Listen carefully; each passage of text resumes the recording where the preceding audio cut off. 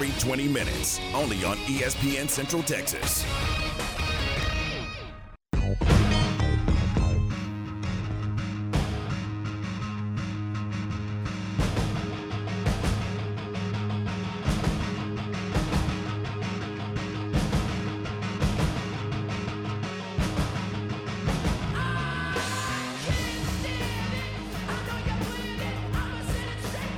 It is the Matt Mosley Show, ESPN Central Texas. Going right into a Monday. It's a tough one. It's a tough one for Cowboys fans as the season has come to a crashing halt, and it's just a thud. Just felt like a thud. Glen Smith, longtime Cowboys coach and scout, joining us, also part of the Doomsday podcast and part of the ABC affiliate in the Dallas-Fort Worth area, is joining us now.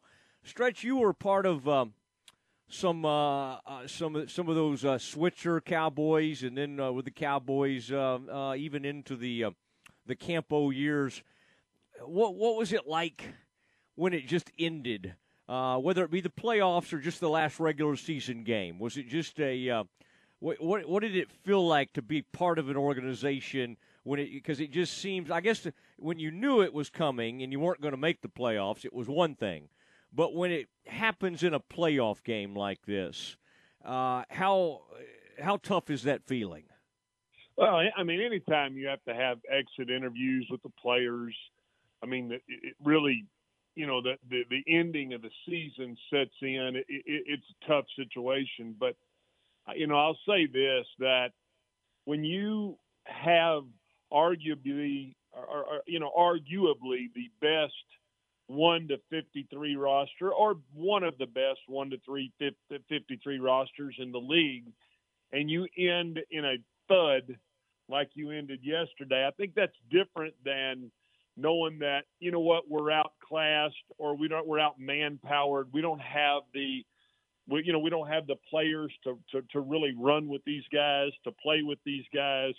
I think it's a different situation with what's going on right now with this Cowboys team and what happened, quite frankly, when, you know, my first year we won the Super Bowl and we're very fortunate. But after that, I mean, you knew the team was in a decline, and I don't think that's the situation with what's going on right now with the Cowboys and what they're having to face and the questions that they're having to answer today, and they're going to have to answer for the next, you know, whole entire offseason, which is, why did you have your football team not ready to play Mike McCarthy? And I think that's something that they're going to have to answer, and the entire organization is going to have to answer.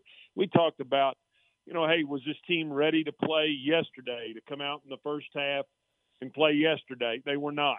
Were they ready in the second half to come out and answer what was a very aggressive San Francisco team, and a team that came in and said they were going to punch you in the mouth, and they did just that? Then you come out in the second half and you lay an egg and go 3 and out with 2 penalties. I mean, I go all the way back to the Arizona game, Matt. I mean, this team was a number 2 seed in the playoffs and had every opportunity to be the number 2 seed, and they go out Sunday Night Football against the Arizona Cardinals, and it gets punched right in the teeth in AT&T Stadium. It's a situation where, quite frankly, this team has not been ready to play. They were not ready to play, and it's I'm concerned about how they're going to really approach and what they're going to sell to this fan base moving to 2022. You know, part of it is we're going to see now Dan Quinn and Kellen Moore get some interviews. If Dan Quinn, I think people kind of think, you know, the defense is what was most exciting about this year. They took some great steps. Micah Parsons was so good. Diggs had a ton of interceptions, 11 interceptions. And so Quinn has really elevated his or kind of regained maybe the status he lost when he got fired in Atlanta. Can you gauge, you still talk to people in the industry. Where do you think Jerry is on Dan Quinn? I mean, do you think he is sitting there thinking, okay, how in the world do I keep this guy? Because I still don't know if he has the stomach to fire Mike McCarthy. Now, you have felt a little differently than me in that area. Where do you think? Where do you sense that Jerry might be on this right now? Well, I mean, I think I think what Jerry says last night, right after a very tight game, a long season, is one thing. Now, what's he going to say after he has him a couple scotches tonight? And, lets the red ass brew a little bit and then decides, hey, you know what, I may go a different direction. I don't know that he's going to go a different direction. I think the job that Dan Quinn has done has been unbelievable. I think he's come in here and he's not only from a coaching perspective, Matt, but, I mean, he brought in Kearse, he brought in Kazee. I mean, those are guys that played for him in Atlanta that contributed big time to this defense. So, he contributed from a personnel standpoint. I mean, is Jerry going to go out and be able to justify firing a coach that won 12 games? I don't know that. Is Jerry going to play, going to play somewhat of a gambling GM owner like we've seen him do before and say, okay, if I lose Dan Quinn, maybe I can go get Mike Zimmer back in here to coordinate this defense. I just think there's a lot of different things that are going on in his mind right now. And, I think we're just going to have to see how it plays out in the next few days. I keep going back to a football team that was just not ready to play. And I don't know who you put that on besides the head coach. Talking to Glen Smith, former Cowboys scout and coach. And this is kind of like an exit interview. We kind of look back at this season. Last night we were looking at the game.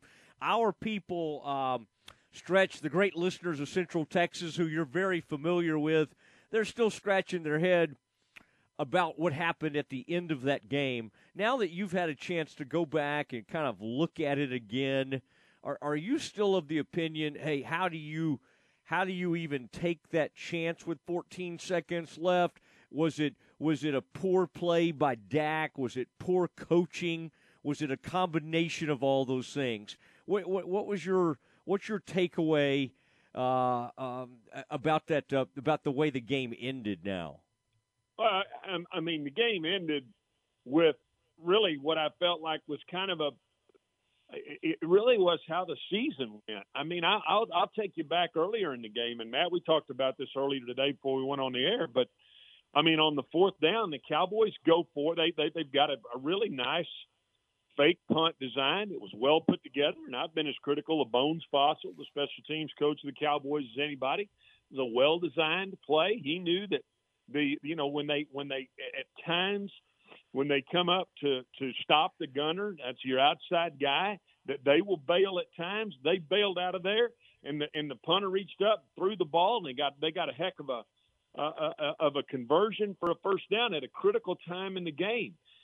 But here's what was really buffaloed me at that point was they felt like they could immediately run to the ball, keep the same personnel on the people, force San Francisco to keep the same personnel on the people, snap the ball to the personal protector, and be able to run some sort of a wildcat look. They were going to snap the ball to Clement and see if they could get a wildcat look. Well, here's the thing. If you know anything about the game, they punt with a different ball than the ball that they use on normal down and distance situations. So there has to be time right there for the officials to take the punt ball out of the game and out of play and bring in the ball that they would normally play on first through third down with. And so you're going to get a stoppage right there. And it's almost as if, hey, well, we practiced this and we've done this all week and we had this two-play sequence in, but they didn't take into account they were going to change the football. And that's a lot of what Mike McCarthy does in my mind. He doesn't take into account a lot of things. It's like playing blackjack with a guy who doubles down on 16 with a dealer showing the 10 all the time. All the time he does it. And you're like, well, all right, I may not want to sit at the table with this guy. But here's the problem, is then yesterday he got in another 4th and 2 situation where he'd been reckless and gone for it all year, and he decided not to go for it. So, it's one of those things where you're not sure what you're dealing with, and when you're not sure what you're dealing with, you're really dangerous. And then you go to the last call, and you think there's no possible way we can run a quarterback sneak, allow the official to place and set the ball, get the ball snapped, and kill the clock in 14 seconds. It can't be done. And I mean, you don't have to be magna cum laude at Harvard to figure that out. Yeah, I don't think so. But this coach continues to surprise us with some of his questionable moves. As somebody pointed out, Stretch, what if he hadn't have spent that time in the barn with all those gurus? Like how bad would it be if he hadn't spent that offseason learning about analytics and putting that great team to study football? I mean, how bad could this have been if he had not put all that time in? Were you napping right there, Mosley, when I was talking that last little 2.5 minutes? I think you took a little cat nap on me, or you were answering text messages. It could have been rough. There's no question. Stop it. I was very tuned into you. Now, I made a great point recently about how Jimmy G would be a better matchup than Kyler. And then and you accused me of echoing something you said.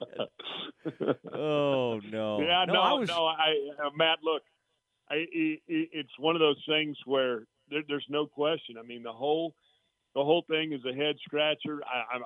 I think this team has got really good players. I think that you cannot say they don't have the personnel to play with anybody, because absolutely they do.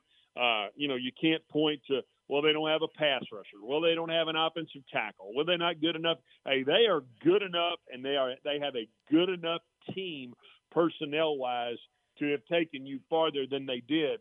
And I'm not sure how or who is going to take responsibility for what has happened here. But, like you said, and everybody's talking about the 14 penalties. I mean, I think it's somewhat amazing that, you had fans that were throwing things or say they were throwing things at the officials. I mean, I don't think the officials did a bad job. You look at the calls that were made; they were made, and unless you ask those fans, or that particular fan who was throwing that seltzer can down there, who he was throwing at, how the hell do you know who they were throwing it at? What did you call it? Did you call it a seltzer can? What are you? That's that stuff you drink, Mosley. That damn. You hide behind it to put a little fire water in it. Come on now, don't act like that mule looking at a new gate like you've never heard that before. That's what Parcells used to say about me. Who's that guy over there looking like a dog through a glass of water? He wasn't far off either, was he? He would ask Rich about that. Who's that guy over there? Hey, what's the actor's name that was in Dr. Emmett Brown in Back to the Future in 1985? Do you know? I do not know. I do not. Christopher Lloyd.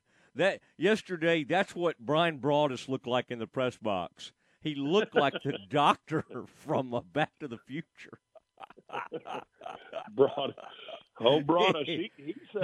He's kind of a stylish fella. He can come out with some different looks on you. So I'm surprised you don't have a better appreciation for that than you do, Matt. No, he loves a good vest. He'll put a vest on and some tennis shoes and get after it. All right, Stretch, I appreciate you. I appreciate all your hard work, and it's been a great Doomsday podcast year. Fun to have you on the radio show. Let's talk to you soon. Hey, have a good day, buddy. You guys be good. Thanks. Okay. All right. There he goes. Glen Stretch Smith.